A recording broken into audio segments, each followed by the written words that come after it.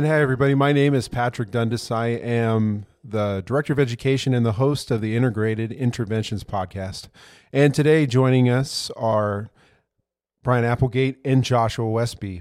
Brian is a coordinator for Integrated Interventions, and Joshua is the Director of Therapeutic Services. Welcome, guys. Thank you for joining us. Thanks, Patrick. Thank you. Well, today we're going to be talking about treatment and career paths within treatment. And that's a really interesting thing about the people that work for Integrated is that their pathways into this career field are varying. And I'll start with you, Joshua, because kind of right out of school, you jumped into working in the treatment world. Can you give us a little bit of background of what kind of led you here?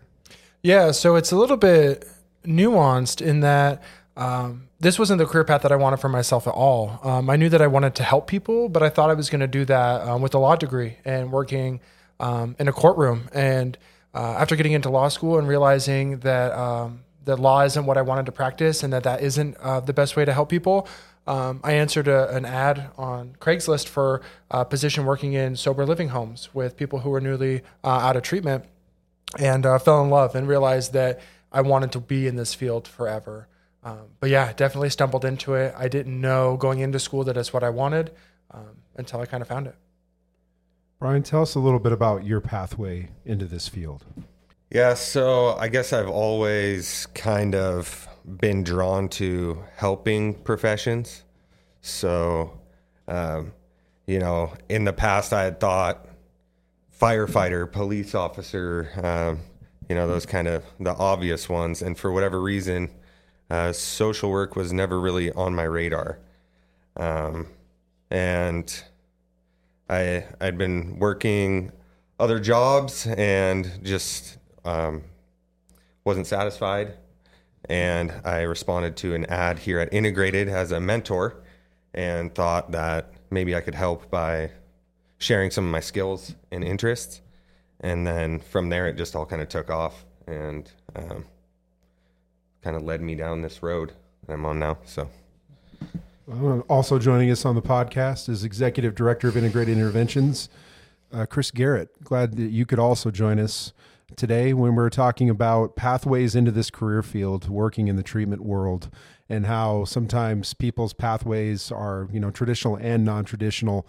Can you tell us about your direction into working for Integrated or just working in this therapeutic field in general? How did you get here? Sure. Probably 14, 15 years ago, I messed up my knee and decided to go back to school. Chose the social work path at that time. Ended up going into treatment and working as direct care staff in other programs. So during that time, I was working on a bachelor's degree and then my master's degree in social work. Eventually became a therapist working in this field. And then stepped away for a number of years, did my own thing. Worked in hospital settings, community health settings, other programs, you name it. I've pretty much been there. And then eventually, met back up with Terry and Angela, who I'd met in previous programs, and started the journey here with Integrated. What's kept you in this field? Well, I've stepped away at times, but definitely the thing that keeps me in, I think just a couple of days ago when I was down in Texas visiting our students, and I came across a particular student that we've definitely been through the ringer with a few times, and they graduated high school that day, and that was one of the best days of the year for me is seeing that student excited and happy that they graduated high school. It's been a really long road for them, so that's the kind of stuff that keeps me in. When I see success, when I see somebody that everybody else has written off in their life succeed and move forward. Those are pretty much the only thing that keeps me in this field really is seeing that success and feeling like I've been a part of impacting somebody's life. Same thing for me too. It's those moments of seeing someone struggle for long periods of time in something and then having that breakthrough moment, kind of that light bulb moment in a way. But it's definitely, I feel like the commonality that keeps us all going is like seeing those successes especially when they have had challenges in so many areas of their lives and a lot of not successful ventures if maybe they've been in previous programs, and then they come to us and we're able to recalibrate their life view, and then they have those successes. It's definitely one thing that keeps me going as well, because this is a field that's notorious for burnout. So to be able to keep going says a lot, I feel like, about those who are in the career field that do the things they need to do in order to stay present and be successful. Joshua, how about for you? What's kept you here? Yeah, so it's a lot of the same, right? It's those light bulb moments. For me, I teach when I work with our staff that success isn't measured in day-to-day successes of our students. Success in our field is measured over a long period of time. And if I can give some piece of knowledge or some wisdom that a student can hold on to for 20 years once they leave here, and suddenly it makes a little bit of sense in their life when they need it, I've done a good job. But obviously, I'm not going to see that success 20 years down the road. And so today, what's kept me in the field and moving is that knowledge of planting seeds that are going to grow over time. And we see those seeds start to sprout while they're here, and that's really fulfilling. And then getting letters or emails or Facebook requests from students 10, 15 years down the road that I've worked with, and seeing them have families and being successful is super empowering. And it helps me to realize that those seeds that we plant here really do lead to success in the long term. What keeps you going, Brian, in those times where the challenges of this field that can lead to burnout, but you're able to look at it and be like, hey, this is, what I want to do and I want to stay here? I think these guys are right on with, seeing some of these wins for students. That's a really good feeling. And I think to be able to appreciate that there's not a lot of instant gratification in this field. And so to be able to take all those little wins and take a step back and be able to see what this means for somebody going forward, I think that's important. And then I just think about the support that I've had here at Integrated. So had a good team here that's been willing to teach me everything that they know. And I think that's a big reason why I'm here too, because like you said, there's a lot of burnout, and it can be difficult at times, but we got a solid team here, so that helps. You referenced wins, student wins in particular. Can you give me an example of some of those wins that we see, especially on a level where you're coordinating a student program? Right. Big wins are, we always start with work ethic as the basis of the program and build out around that. So when you see students that come here who've never held a job, start to get interest back on job applications and sitting down and doing mock interviews and things like that, and seeing people's confidence grow, and then they finally land that job. So you get wins like that. Chris mentioned high school. I just had a student recently graduate. We did. Yes. Thanks, Patrick. It was a team effort, and I'm a certified special education teacher, but it was definitely a group effort to be able to bring this student to where they are now. And I couldn't have done that without you, Brian, and I couldn't have done that without the mentors and everyone that's worked together it's definitely a village effort.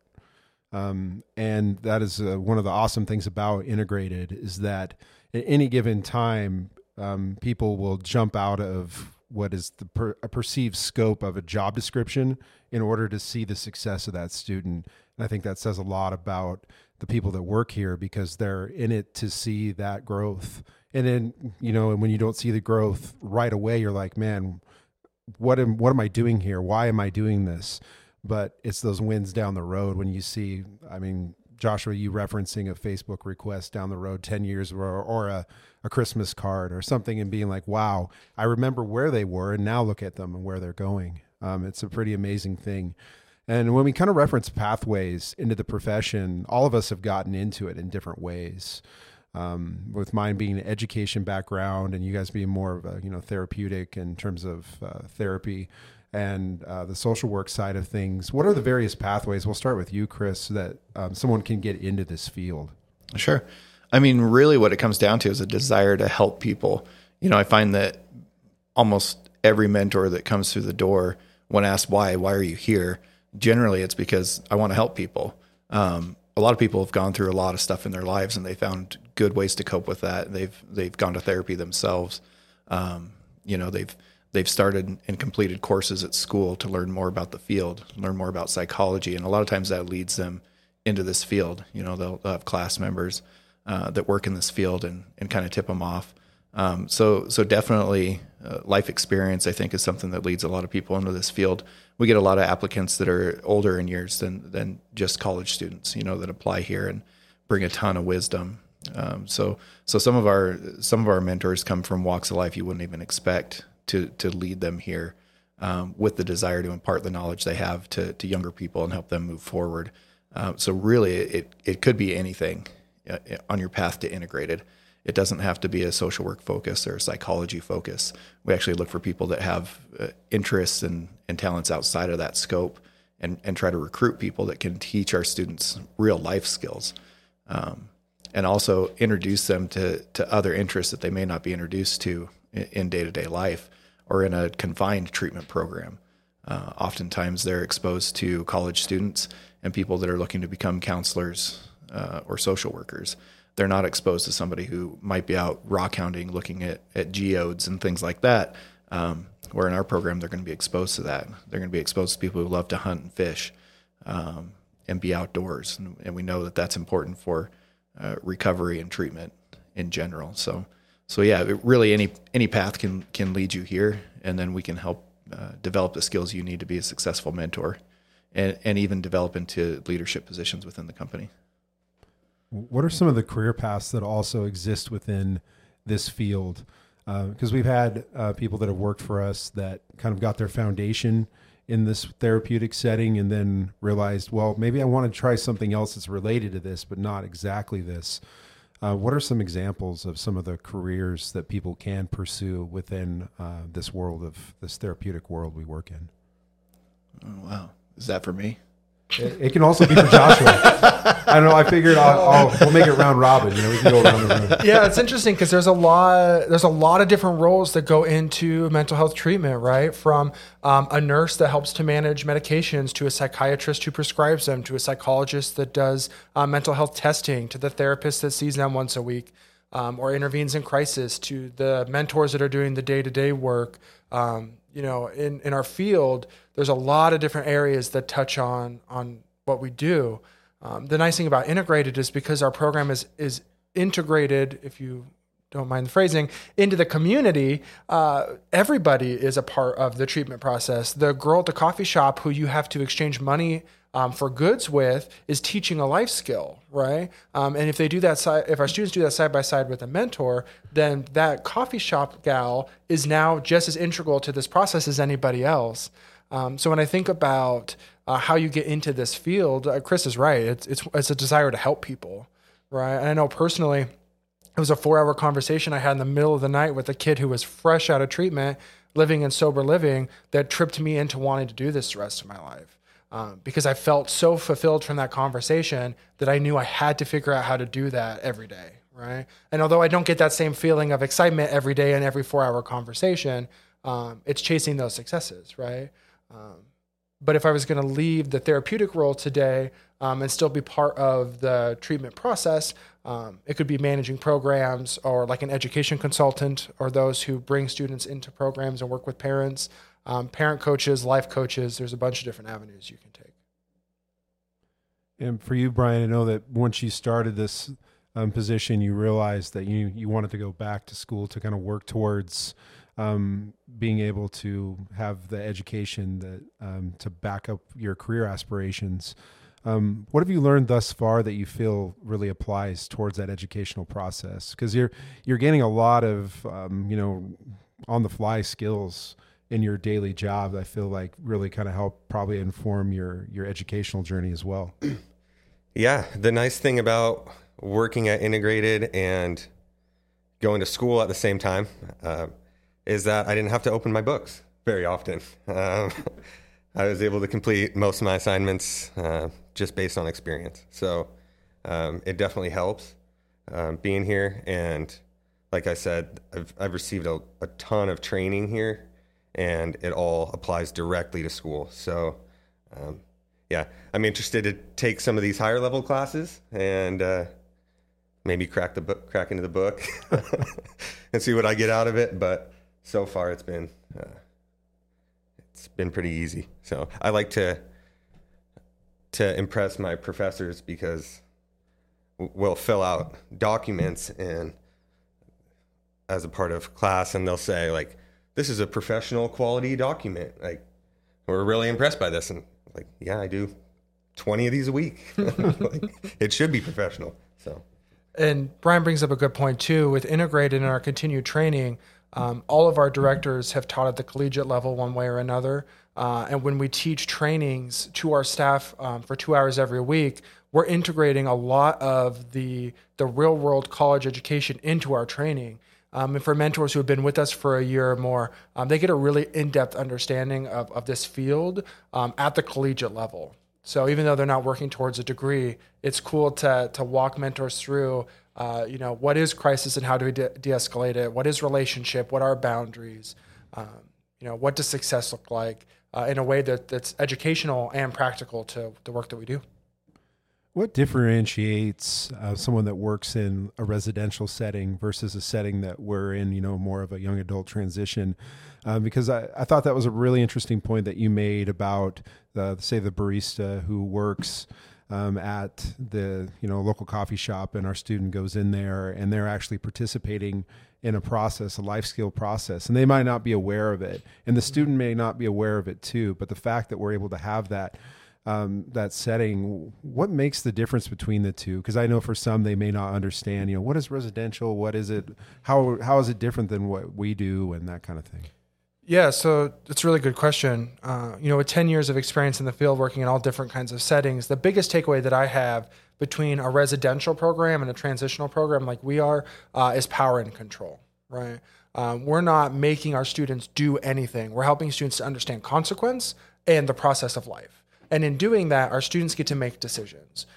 So the same way that in a residential program, if a student refused to do something, they may lose privileges. Here, they may have the natural consequence of, if you don't go to work, you'll lose your job. Right? I'm not going to force you out of bed. I'm not going to force you in the car. I'm not going to force you to work.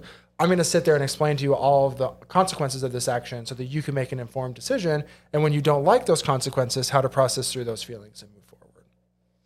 Yeah, I think of the big difference being creativity. So when I worked in residential treatment, you didn't have to be that creative. Everything was already mapped out.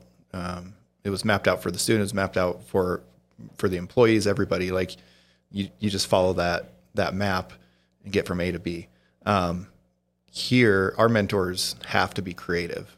Every moment is a teachable moment. That's something that Terry talks about all the time. So when we're talking about the big difference, it's that student with the barista. You might have to get creative just to get that student out of bed in the morning to go to a coffee shop and have that experience. And then you have to be creative in that experience to provide the adequate feedback to the student, like, hey, this went well, this didn't go well, and present it in a way that is helpful for that student. And you don't have to worry about five other students being in the coffee shop and running in the back to see who's smoking in the bathroom and who's out front, meeting up with a buddy. You're not worried about that stuff. It's one-on-one. You're with the student, you're teaching them in that moment, and you get a lot of traction out of that with students, and you get to build a relationship. It's a huge difference when it comes to the residential side.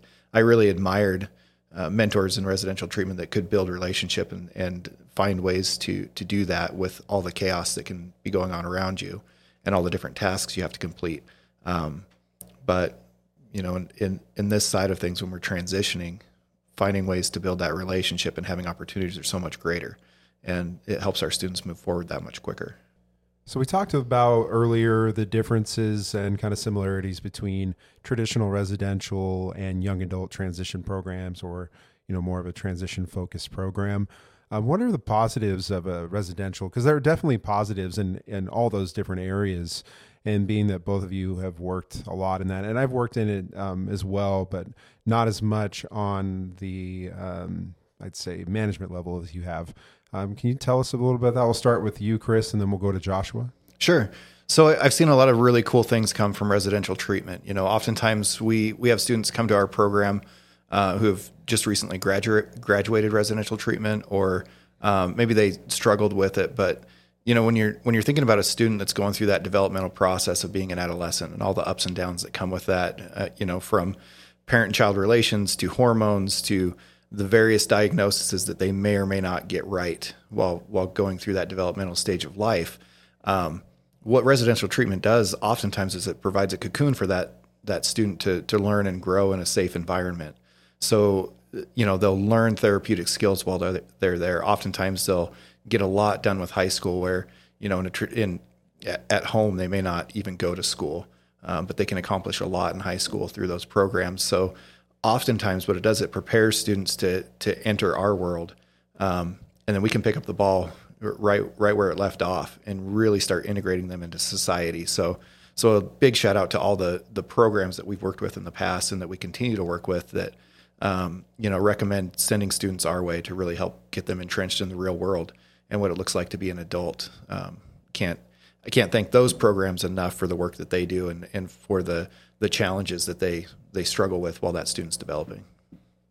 Yeah, no, you're totally right. The biggest takeaway for me between residential and what we do, thinking from the positives, is a residential program teaches structure. It teaches how to process, how to put words to emotions, and to start understanding what's going on in their world. So that when they get to us, it's how do you apply that understanding to broaden what the world can be for you.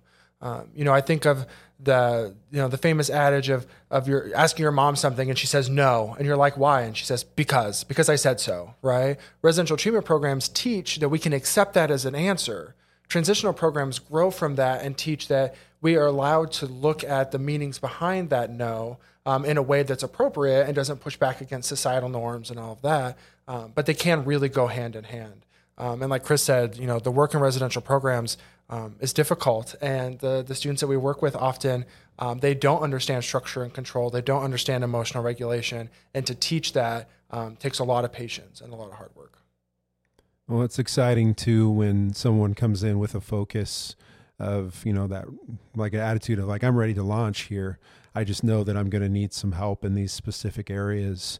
What are some of those specific areas that, we're looking at when a student comes in after successfully graduating from a more residential setting? Yeah, and this kind of goes back to what Joshua was talking about of having a student that's used to structure. When we're looking at spiral dynamics and where we want to help our students get to on that spiral, that blue level, that structured level of thinking, I love them coming in and having a good knowledge and understanding of that structured level of speaking or thinking. It doesn't mean they're not going to slide back into impulse, because with freedom comes impulse, right? But they also understand after engaging in those impulsive activities and falling on their face a few times, once we start implementing some structure back into that, they actually see the real world application of that structure. I'm not just doing this because the program's telling me to.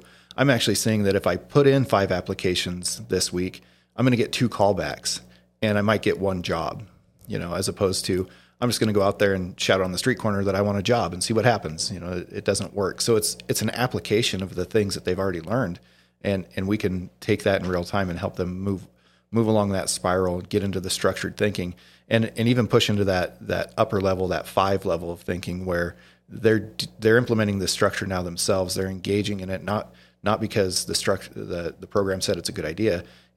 They're actually seeing real world benefits from doing that. They're starting to get a paycheck. They're starting to want to work so they can get a paycheck.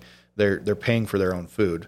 For the first time, mom and dad aren't buying their meals. They're doing it themselves. So it really helps slide them into those upper levels of functioning that we're striving to push them into and work with them to get into. And once they're there, they don't need us anymore. So we can be the last stop. And we want to be the last stop on that program journey. So when they leave us, they're doing these things for themselves and not for their parents, not for us, not for anybody else in their lives other than for themselves and moving forward. Yeah, and having dedicated coordinators that work with students helps a young adult as they're transitioning from residential into our program to have the structure in the beginning and that support that can be backed off over time so that the student starts to take the wheel themselves. Our coordinators aren't emotionally engaged with our students the way that a parent would. So there's less emotional connection there. There's less weight in what we do, or the weight that we put on our students for their successes or failures. And because of that, we get to be impartial in the work that we do with our students and help them to make decisions without that fear of, if I fail, you're going to be upset with me, right? And so our coordinators work really hard with students, especially that are coming right out of residential program, to establish what those boundaries look like for themselves, so they can start to define that and build a life that's going to be sustainable over the long haul, so that they can utilize that structure that they build for themselves without the need of any program. And as Chris said, that helps so that we're the last stop, so students can go off from here and be successful. Brian, as a coordinator, what part does structure play? I mean, Joshua and Chris have done a great job of kind of illustrating the importance of structure, but then it comes to that implementation piece within the coordinator responsibilities. How do you apply structure and work with the student to apply those aspects in order to, work towards that level of success? I'm thinking about applying structure. So I guess you have to look backwards from what the end goal is, maybe. And so I don't know. I don't have Use a real world example. You have a couple of good real world examples. I would just go with a real world example. So for me, like when I think of Brian and his journey with us, he's a living model of what we expect the students to be doing, right? So he's not going to school because Integrated told him he has to go to school to receive a promotion or to move on. He's going to school because he wants to. We gave him a promotion before we even had an idea that we were going to, continue to encourage this process with school and help and foster that. He's putting things into his life that are going to help him reach this end goal. He can use his path and his trajectory to help teach students. And I'm sure he's fallen on his face a few times and can use those examples too, just like Joshua and I. And there's multiple times, I dropped out of school at least 3 times, maybe 4, before something stuck. When it comes to college, I worked multiple jobs before entering this field, testing out the waters and seeing what worked for me. And in some cases failed miserably, in other cases was successful, but didn't like it. It didn't fulfill what I wanted. So really when I think of Brian and his journey, he's a living example of what we're teaching our students, and having a mentor who's on that same path is invaluable to our students. It's what'll stick. It's not coming in and talking to Joshua and I about their feelings every day. That can be helpful in the moment. It can be helpful down the road when they're managing emotions. But when looking at somebody and working with somebody on a day-to-day basis that's going through the same processes is super helpful for that student's development.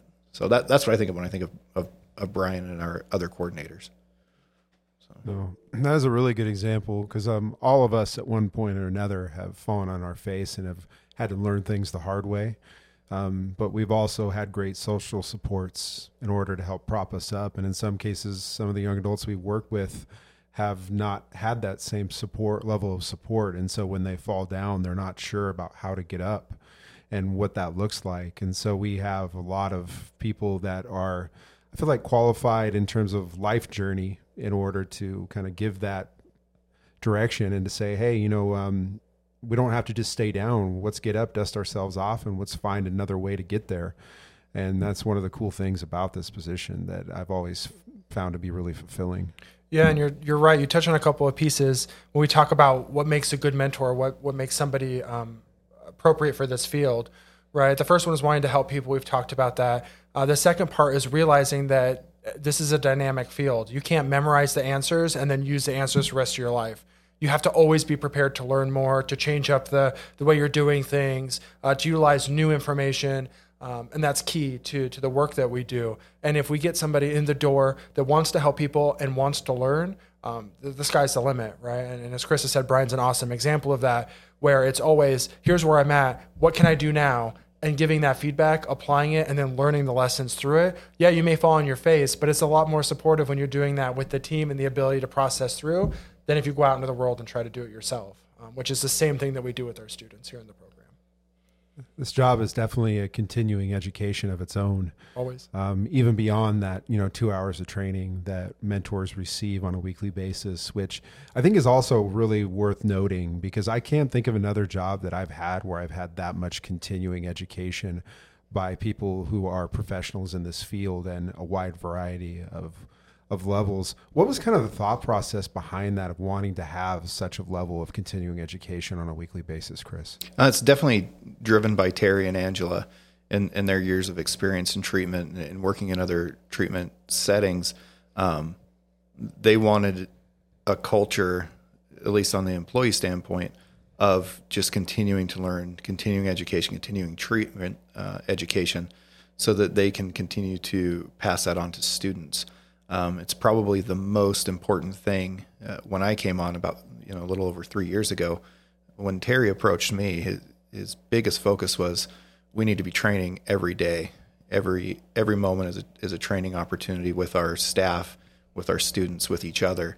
And there's still things that I learn from Terry and Angela. There's things I learned from Joshua. There's things that I learned from all of our coordinators, because they all come from different places in life. And every time I pick up something new, I can then apply that to everybody else, and I can train our mentors that are fresh in the field on these things that maybe I hadn't seen it before in my experience.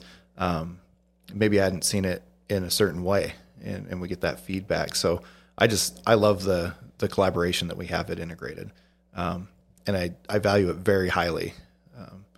From feedback that I get from a mentor that's been on for a week, that can be super helpful in training all of our staff. So for all of us, it's just super important to be open to that feedback and open to implementing new training strategies, new training topics, and keeping it fresh for our employees. So.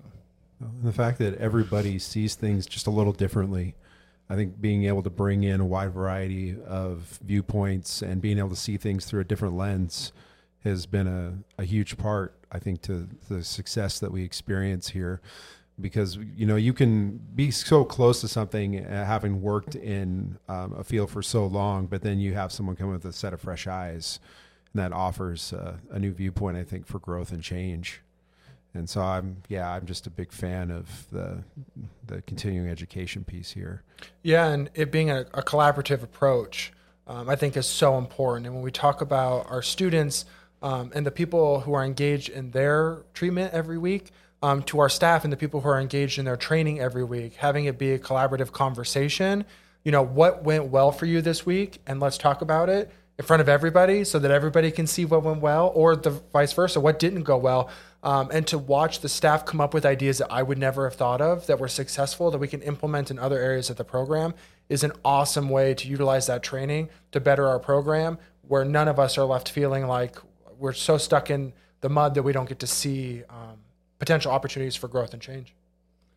Well, I appreciate you taking the time to join us today. I think this has been a great conversation. And one of the cool things about these conversations is you kind of start in one area, and then it works its way to a wide variety of areas. And that's one of my favorite parts of these podcasts, is that you start out with this kind of narrowly defined, like, how do we get into the world of treatment? And then we're talking about kind of the continuing education and all the areas that make us, that make this company successful. But I think also from the general therapeutic mindset of what therapeutics are. And, another thing I wanted to just kind of touch on too is, there was a time in society where it was more of a stigma, that mental health was something that really people didn't talk about.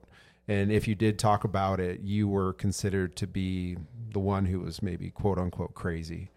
But that's not the case anymore. And I feel like that's something that's really growing. How do you see that from your perspectives as being providers as well, that stigma of mental health is slowly, those walls are being knocked down?